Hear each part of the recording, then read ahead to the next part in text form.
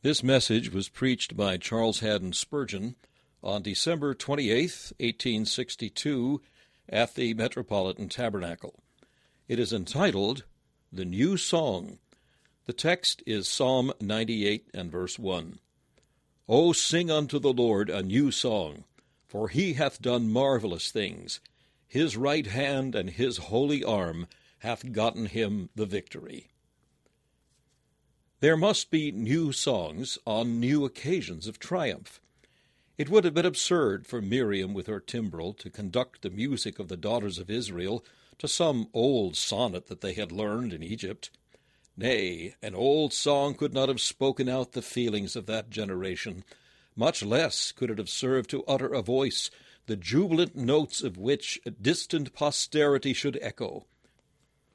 They must have a new song, while they cry one to another, Sing unto the Lord, for he hath triumphed gloriously. The horse and his rider hath he thrown into the sea. The like had never been known before, but henceforth father to son must show forth its fame. In after times, when Deborah and Barak had routed the hosts of Sisera, they did not borrow Miriam's song, but they had a new psalm for the new event. They said, Awake, awake, Deborah! Awake, awake, utter a song! Arise, Barak, and lead thy captivity captive, thou son of Abinoam. In after years, at the building of the temple, or on the solemn feast days, it was ever the wont of the inspired poets of the age to cry, O come, let us sing unto the Lord a new song. Thus the grateful notes of praise have gathered volume, and augmented their compass as the ages have rolled onwards. And these, as it were, only the rehearsals for a grand oratorio. What then shall be the marvelous novelty and the matchless glory of that song which shall be sung at the last upon Mount Zion, when 10,000 times 10,000 of the warriors of God shall surround Jesus the Conqueror, when we shall hear a voice from heaven as the voice of many waters, and like great thunders, when shall be heard the voice of harpers harping with their harps.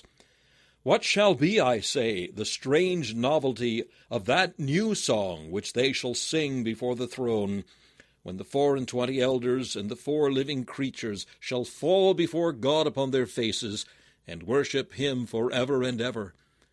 Would that our ears could anticipate that tremendous burst of Hallelujah! Hallelujah! Hallelujah! The Lord God omnipotent reigneth. I want to carry your minds, if I can, for a little season, to that last and grandest, because the decisive victory, which shall tell out the name and fame of Jehovah in all his mighty attributes, and in all his majestic deeds, when the battle shall be over forever, and the banner shall be furled, and the sword shall be sheathed, because the last foe shall be destroyed, and placed beneath the feet of the almighty victor. His right hand and his holy arm hath gotten him the victory. My text seems, however suitable it may be to other occasions, to be most fitting to that last and most splendid triumph. 3 things there are in it: victory transcendent, deity conspicuous, holiness glorified. First, in our text, we perceive very clearly victory transcendent. What shall we say of that victory? The shouts thereof already greet our ears, and the anthem that celebrates it is already prepared, when all the principalities and powers of this world shall be laid low. The pride of earth shall burst like a bubble. The great globe itself shall dissolve, and the things that are seen shall be folded up like a vesture, worn out and crumbled with decay. That victory will be transcendent. There shall be none comparable to it. It shall stand matchless and unrivaled in all the wars of God, of angels, or men. Well, we must say of that victory, there shall be none to dispute the claim of God the Most High. The most splendid victories of one army have frequently been claimed by the opposite partisans. If you stand beneath the triumphal arch in Paris, you will see the names of some battles which you simple-minded Englishmen always thought to have been won by British soldiers. But you discover that our history was all a mistake, and that the Frenchmen really retired victorious from the plain. I suppose in America it is always difficult to ascertain who has been the conqueror, and where there are no generals, and the whole affair seems to be which shall kill the most and wade through the most blood, there naturally must be difficulty in ascertaining who has won the day. But in this case there shall be no dispute whatever.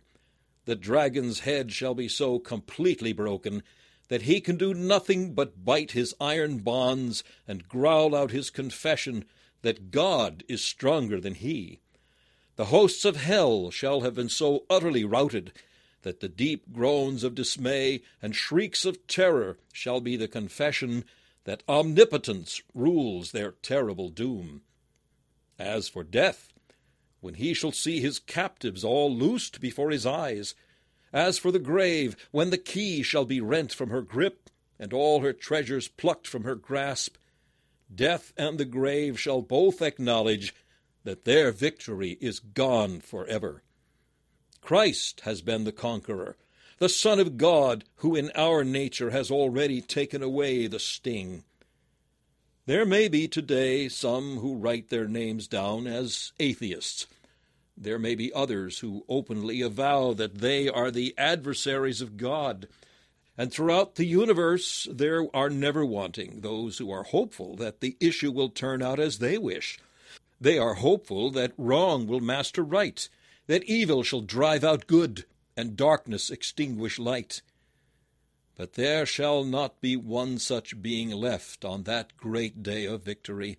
It shall be acknowledged even by the lip of despair that the Lord God with his right hand and his holy arm hath gotten him the victory. Blazoned across the sky in lightning such as the eye of terror has never beheld before, thundered out with trumpet louder than even that which startled the sleeping dead, every tongue in earth and hell shall confess, because every ear hath heard, that the Lord reigneth and is king for ever and ever.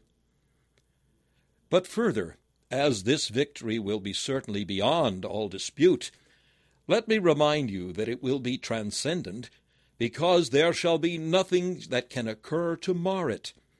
When the last shock of the dread artillery shall have been endured by the hosts of God's elect, when the last charge shall have driven the foes before them as thin clouds fly before a Biscay gale, then, as the heroes sit down to read the story of the war, they shall discover that there is nothing to mar the splendor of that glory, for it has been a victory throughout.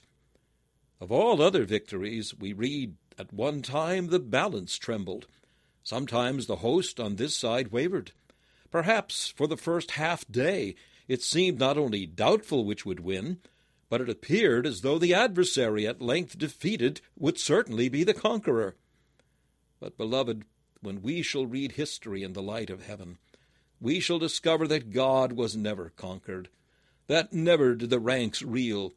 We shall see that even the most disastrous strokes of providence, even the most dire calamities that ever occurred to the church, were only the on-march, the tramp of victories yet to come. I am certain that those things we most deplore today will even become the subjects of the most marvelous gratitude tomorrow. We look today upon the black side of the question and say, here indeed goodness was foiled. But when we look at the whole matter through, we shall see that every dark and bending line meets in the center of the divine plan, and that which seemed the most incongruous and out of place with its fellow was the most fitting and the most necessary of the whole program. Satan at the last shall not be able to put his finger upon any spot of the battlefield and say, "Here my host routed the troops of Emmanuel." Everywhere it shall be seen that from the dawning day, when he first struck the blow at Eve and made her sin, to the very last, when Christ shall drag him up the everlasting hills, led captive at his chariot wheels, from the first to the last, the Lord's right hand and his holy arm hath gotten him the victory. Remember, too, that this is a victory all along the line. The general's cautious eye marks that there the left wing has driven the adversary back, but for that right wing bring up the reserves. Let not the ranks be broken. Stern liners, let your chivalry be seen yonder, for that wing reels. Generally in the battle some part must fail, while in this portion or the other there shall be success. Ha ha! But at the last, when Christ shall stand, and bear his brow in heaven's sunlight, and all his angels shall be with him, it shall be seen that they were everywhere triumphant. The blood on Madagascar's rocks shall not defeat the on-march of God's armies. Saints may be burned, may be sawn in sunder, may wander about in sheepskins and goatskins, but they shall be victorious everywhere. Spain may shut her gates against the gospel, and the Inquisition may make that place its stronghold, but as sure as there is a God in heaven, Christ shall be the conqueror there. Tyrants may pass edicts to exterminate Christians. Conclaves may make decrees to drive out the religion of Jesus. But in every place, in every land, wherever foot of man has trodden this green earth, shall there be victory. From the north to the south, from the east to the west, everywhere shall be triumph. China and Japan, Brazil and Chile, the islands of the south, the frozen regions of the north, even Africa with her sable sons, the dwellers in the wilderness shall bow before him and lick the dust at his feet. There shall be victory all along the line, not from one place merely, but from all shall be heard the tune, his own right hand and his holy arm hath gotten him the victory. And it shall be a victory unstained by the news of the morrow. Not so among the embattled hosts of men. How hard to brook the morrow! Then the general's brow is dark, and his eye is heavy, for the list of the dead and wounded is brought in for inspection. Another victory like this has won, and I am defeated forever. It is dearly purchased, saith he, with the blood of these mothers' sons. My comrades and companions at arms must bite the ground to let the country live. But in that last great battle of God, the muster roll shall be found without one missing in it. As they call their names, they shall all answer. There shall not be one left dead upon the field. How so? How so, saith unbelief? Are they not dead and buried now? Have not their bodies lain to bleach upon the side of the Alps? Have they not been burned in the fire and scattered as ashes to the four winds? Do not the saints sleep today in our cemeteries and in our graveyards? And doth not the deep engulf full many a body that was a temple of the Holy Ghost? I answer, yes, but they shall come again. Refrain thine eyes from weeping, O daughter of Jerusalem. Refrain thine heart from sorrow, for they shall come again from the land of their captivity. We that are alive and remain shall not have the preference beyond them that sleep. For the trumpet shall sound, and the dead shall be raised incorruptible, and we shall be changed. So when this corruptible shall have put on incorruption, and this mortal shall have put on immortality, then shall be brought to pass the saying that is written, Death is swallowed up in victory. His right hand and his holy arm hath gotten him the victory. And sometimes on the morrow the general feels the glory of the victory is marred, for there are many prisoners. They are not dead. Their corpses lie not on the field, but they have been taken off by the opposite parties, and they are a prey. And who knoweth what may become of them? What dungeons may contain them? To what tortures may they be put? But in this last victory of God, there shall be no prisoners left in the hand of his enemy. I know there are some who say that we may be children of God, and yet fall from grace and perish. My brethren, it is a foul slander upon the faithfulness and power of the Redeemer. I know that all he undertakes to save, he will save, and he will bring the troops off from the battlefield, every brow crowned with laurel, not one slain, not one a prisoner. The gates of hell shall never enclose the ransomed of the Lord. Amongst the groans of the lost there shall never be heard a sigh from one that was once a saint before God. There are no prisoners. March out your prisoners, Prince of Hell. Bring forth, if you can, one soul that Jesus bought with blood, one soul that the Spirit quickened, one soul that the Eternal Father gave to the hands of the great surety to keep forever. Bring him forth. Ah, ye have none. Shall the prey be taken from the mighty, or the lawful captive delivered? Thus saith the Lord, the God of hosts, My ransomed shall return, and come to Zion with songs and everlasting joy upon their heads. Then shall it be said, His right hand and his holy arm hath gotten him the victory. But, beloved, after the battle is over, the conqueror wipes his brow and says, but the scattered hosts may rally, and they who were driven today like chaff before the wind may rise again, and long may be the campaign, and fierce the struggle, before we have stamped out the sparks of war. Sleep on your arms, saith he.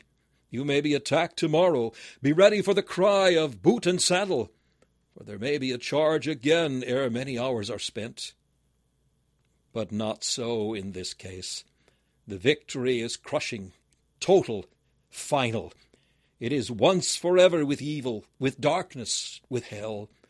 They shall never again be able to tempt the righteous, or to cast them down, or to pale their cheeks with fear. They shall never be able again to win the world to their dominion. They are routed, routed, routed forever. Hosts of evil, it is not your heel that is bruised. Your head is broken. The Lord hath used his people as his battle-axe and his weapons of war, and he hath cleft ye, and left ye without might or strength for ever and forever. So, dear friends, this is our joy and comfort, that once the battle over, the whole campaign is ended. There shall be no further onslaughts. We rest eternally. We triumph everlastingly.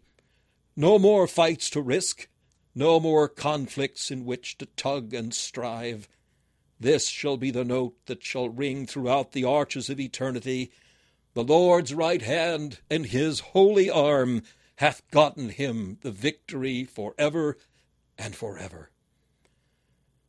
I think these are two good reasons why I should say this victory is transcendent. There is none to dispute it, and there is nothing to mar it. But yet further, we will venture to enlarge upon this victory by showing its particulars. The ultimate triumph and victory of God in all his purposes will lie in several things. How glorious the fact that all whom he ordained to save are saved! Calling was the first work which he wrought in them. They were called, every one of them, but like the rest of mankind they would not come.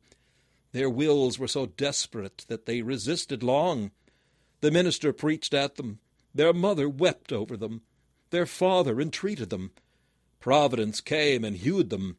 Afflictions broke them in pieces, and they were unsaved still. But not in one case where God ordains to call has the calling failed.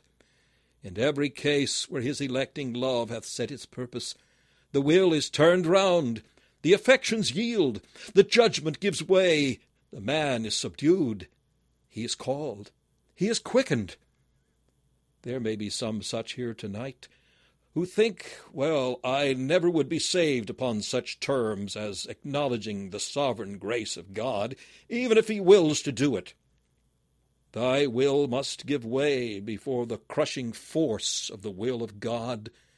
He hath mysterious ways of finding an entrance into the most reluctant heart, and taking up his throne there forever. How clearly is this victory seen in the subjugation of the lusts and passions of the called sinner. He may have been a drunkard. He thought he could not give it up, but the rod of iron dashes in pieces the potter's vessel. He may have loved the pleasures of the flesh. They were dear to him as his right eye. But grace overcame the most darling lust, and threw to the earth the most pampered sin.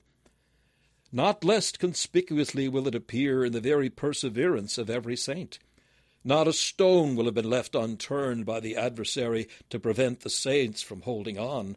The caverns of hell will be emptied against God's redeemed. Satan and his myrmidons will do their utmost to cast them down to destruction, but they shall hold on their way. They shall wax stronger and stronger, and when at last the gates of heaven shall be fast closed, because there are no more to enter, it shall be proclaimed, while devils bite their iron bands in shame, that not a soul who was written in the book of life was lost. Not one whom Jesus bought with blood has been unredeemed. Not one quickened by grace suffered to die. Not one who truly began the heavenly race turned aside from it. Not one concerning whom it was said, "These are mine, and in the day when I make up my jewels, they shall be mine." Not one of these is lost, but all saved, saved eternally. Oh, that will be a splendid victory. What can be greater? You know that the conflict through which the child of God has to pass will bear me witness that if you get to heaven, you will sing with all your might the conqueror's hymn. And I think we all should do the same. I remember saying once that if ever I got to heaven, I would sing the loudest there, for I owed the most to sovereign grace. But when I came downstairs, one said to me, "You made a mistake. I shall sing more loudly than you, for I owe more than you do." And I found that was the general opinion, that each brother and each sister thought that he owed most to divine grace. Now, if we are all to sing loudest, what a shout of triumph there will be! And I suppose the verse in our hymn is quite true to the apprehension of each of us. Then loudest of the crowd I'll sing, while heaven's resounding mansions ring with shouts of sovereign grace. What a transcendent triumph! Not a few shall there be to share the triumph, but a multitude that no man can number. For the glory shall be enhanced by the salvation of so many. Heaven is none of your narrow places for narrow-hearted bigots. No, brethren, our largest imagination never yet could grasp heaven. But it will hold multitudes of multitudes, nor will the praise be any the less when we consider that there were so many of such varied clans and climes, some of all kindreds on the face of the earth, swarthy or white. There shall be found in heaven the vilest sinner that lived. There shall be brought thither the proudest rebel, and the stoutest hearted, and the most obstinate of sinners. There shall be such in heaven as would have made a wonder in hell. Some, I say, who would have been such great sinners that had they been suffered to go to hell, their dreadful fall would even hell itself appall. But they are in heaven, saved by sovereign grace.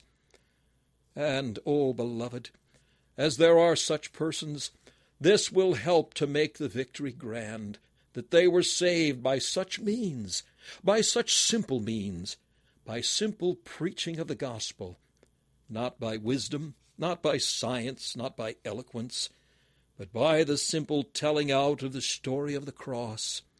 How this will tend to make the triumph brighter than it could have been in any other way. And, O beloved, this victory will excel all others in the routing of such foes, such cruel, such crafty, such mighty, such numerous foes. Sin, it is a name of horror. Sin overthrown. Death, what glooms are concentrated in that word. death destroyed. Satan, what craft, what cruelties, what malice linger there!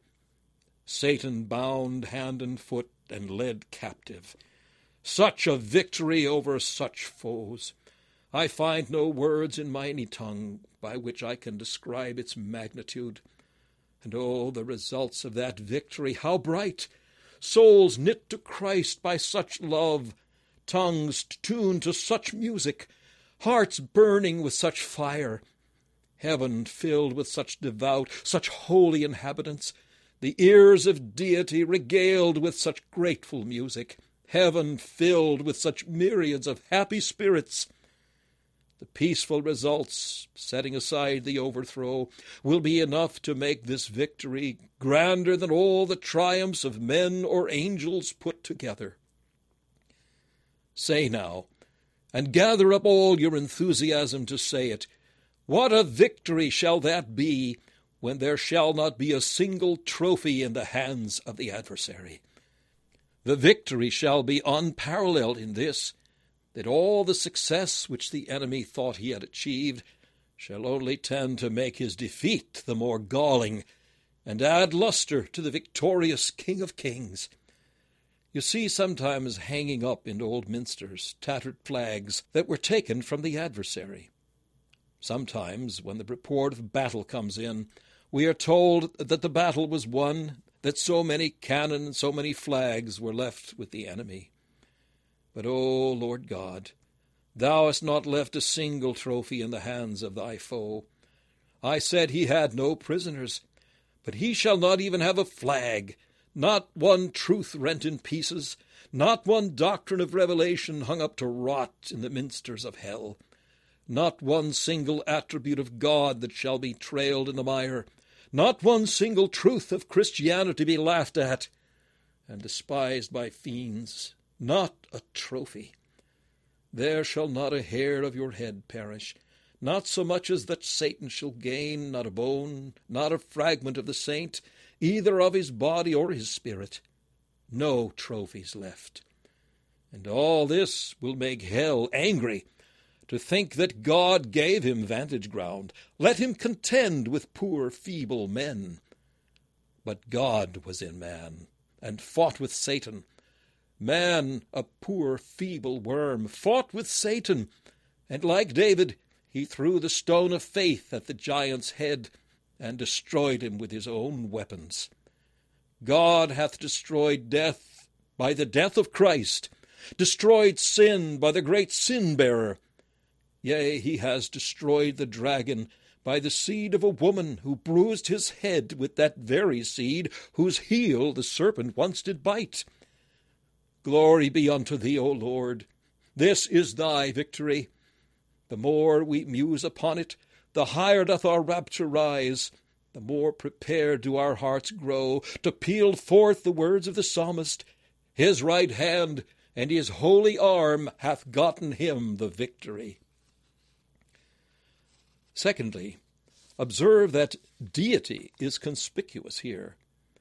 Man is not made mention of. There is no name of Moses or of the prophets or of the apostles here.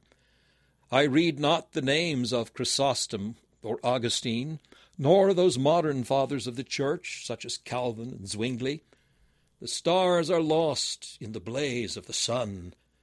O God, how glorious is thy right arm, and how do thy disciples, thy children, hide their heads and say, Not unto us, but unto thy name be all the glory.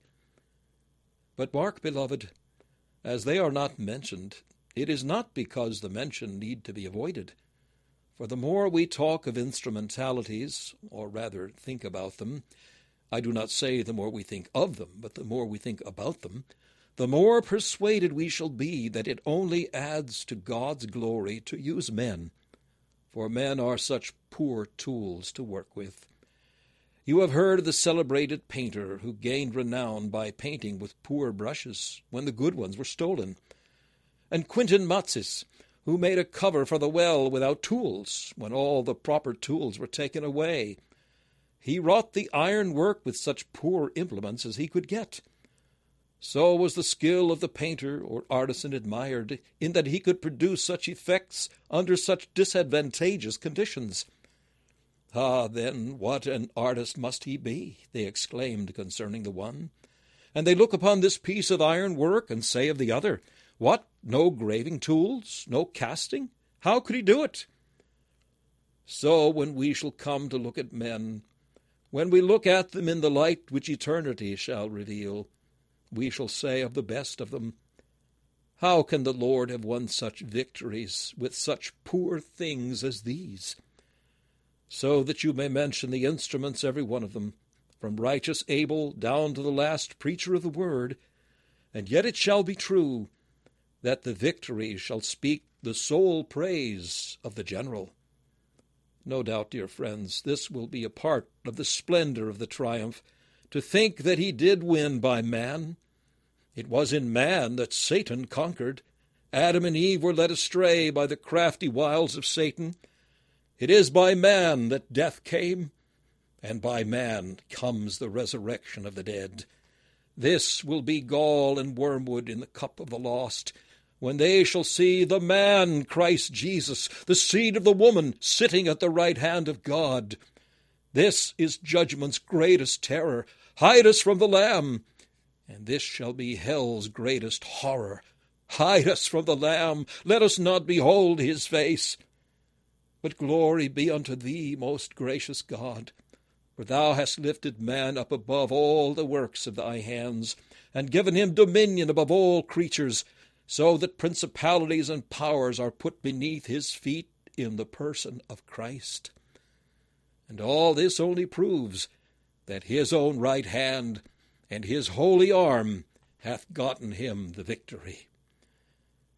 I wish I might enlarge here and speak of the conspicuous glory of God in this respect, that all the persons of the Trinity will be glorified, the Father, the Son, the Spirit, all the attributes of God, his unsearchable greatness and his unrivaled majesty, his grace, his power, his truth, his justice, his holiness, his immutability, these shall shine forth with resplendent luster. His wondrous works and his terrible acts shall declare his praise. They shall be the theme of every tongue and the topic of every conversation. Men shall speak of the glory of thy kingdom and talk of thy power. All his decrees shall be seen in their final accomplishment, every one of them fulfilled, the counsel answering to the providence.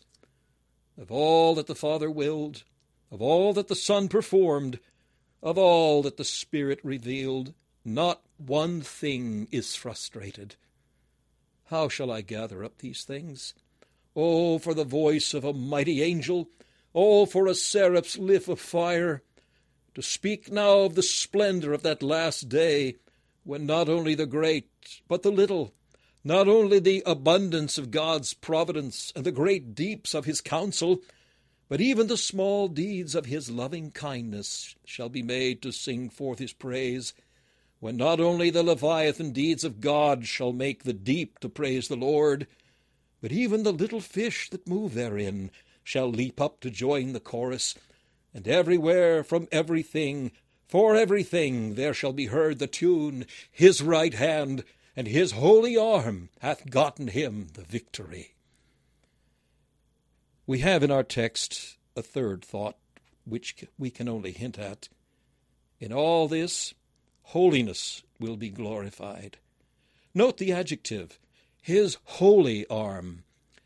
When we contemplate any actions of God, you will notice that the name which cherubs utter, holy, holy, holy Lord God of Sabaoth, is always brought out. Where Christ bears sin and overcomes it, I hear the cry of holy, holy, holy from the cross. Where Jesus breaks the tomb and conquers death, I seem to hear the note of holy, holy, holy, for it makes the day holy on which the deed was done. And when he ascends to glory, and the Father says, Well done, we seem to hear still the note, holy, holy, holy.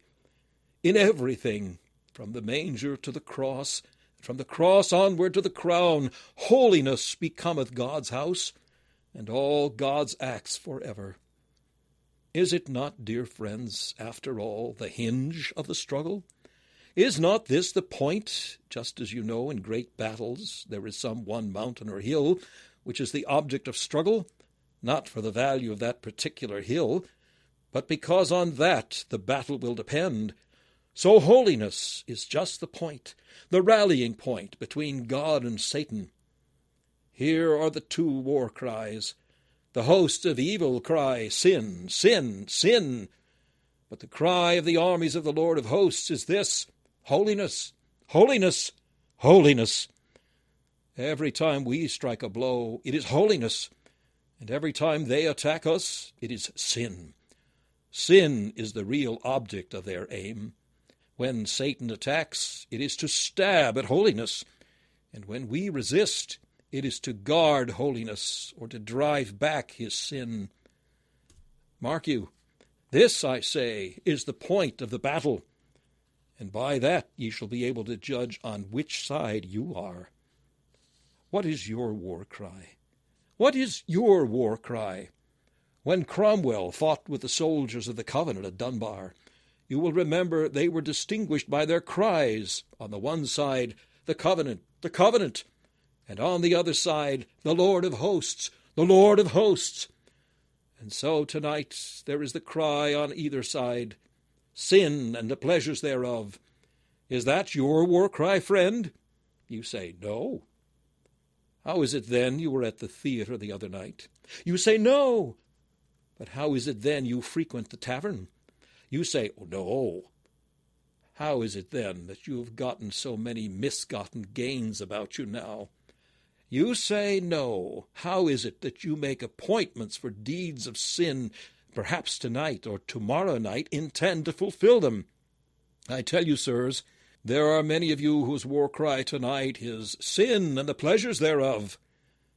On the other hand, I trust there are not a few in this vast throng who can say, oh, sir, feebly though I speak it, yet my war cry is holiness and the cross.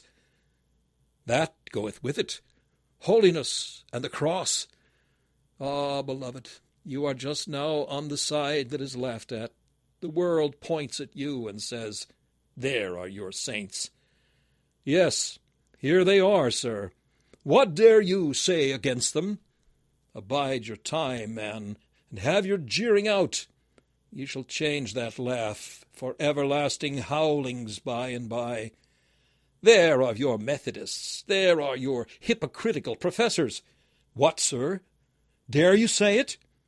The servants of the living God will know how to answer you in that day, when their King shall be revealed in the clouds of heaven, and his glory shall be manifest, and they shall share his triumph, and all flesh shall see it, for the mouth of the Lord hath spoken it.